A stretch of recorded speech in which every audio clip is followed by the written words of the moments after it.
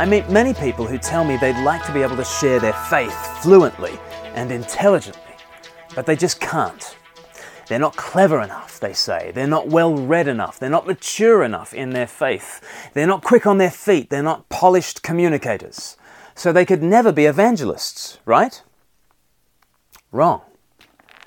It's out of the mouths of babes that God has ordained praise.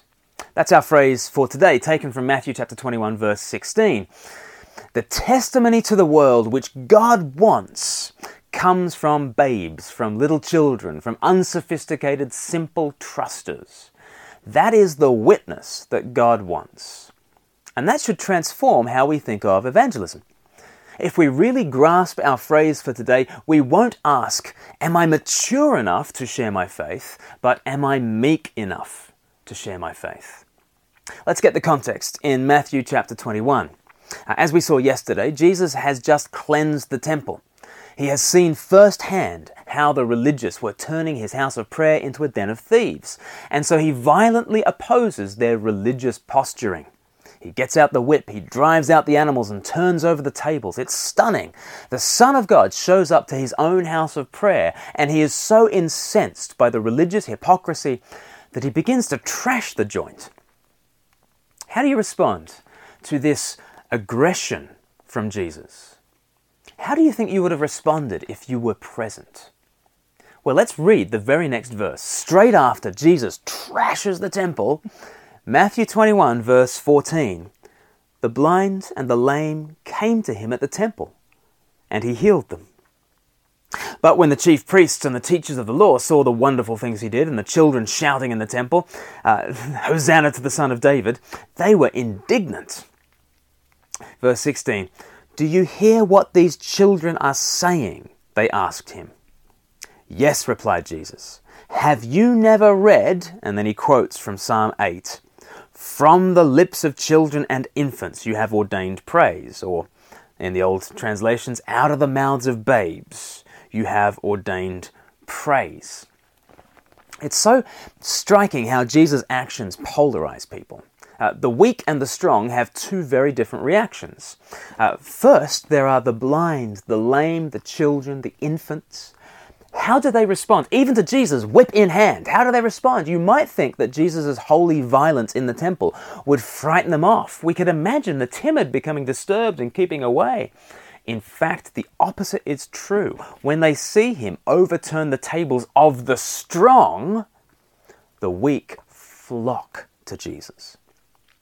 The blind and the lame and the children are not put off by Christ's strength because they see that Christ's strength is employed in their liberation. The very weakest members of society flock to this holy rioter. They seek his healing touch from a man who seconds ago held the whip. At the same time, the strong, the chief priests and the teachers of the law, they are indignant. They despise Jesus. Just think about the character of Jesus for a minute. What kind of personality can walk into the holiest place on earth, throw around the furniture, and in so doing attract the wrath of the powerful and the love of the weak? In this world, there are some who can face down the powers that be, and there are some who can win the trust and affection of the weak and timid. But Jesus does both.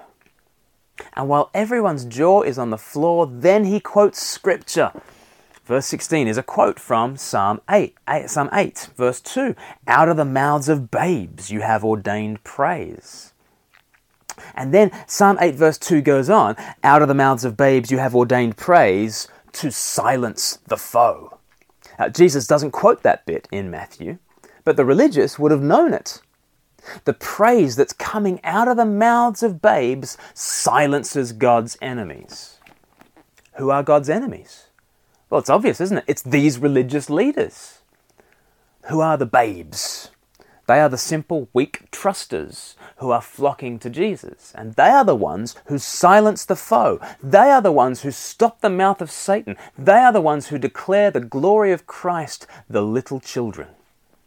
You see, Christ is not vindicated by the size of his army or by the size of our intellect. He is vindicated by the simple-hearted praise of little ones. I met a Christian a few months ago who had been a proud atheist, and he used to delight in mocking Christians and other faith heads, as he called them. But he was converted, and you think, well, how was he converted? Actually, it was through the witness of his 8-year-old daughter. She had come to faith at a Jesus and Me club at school, and just the clarity and simplicity of her faith completely floored him. What arrested him and put him on the road to faith was not a cleverer or more powerful argument, but the simple testimony of a little girl. Do you worry that you're not very strong in evangelism? Don't be strong in evangelism. Be weak. You don't need an impressive intellect or powerful argument. Jesus is not the kind of Lord who is vindicated by worldly strength. He is vindicated by the blind, the lame, and by little children.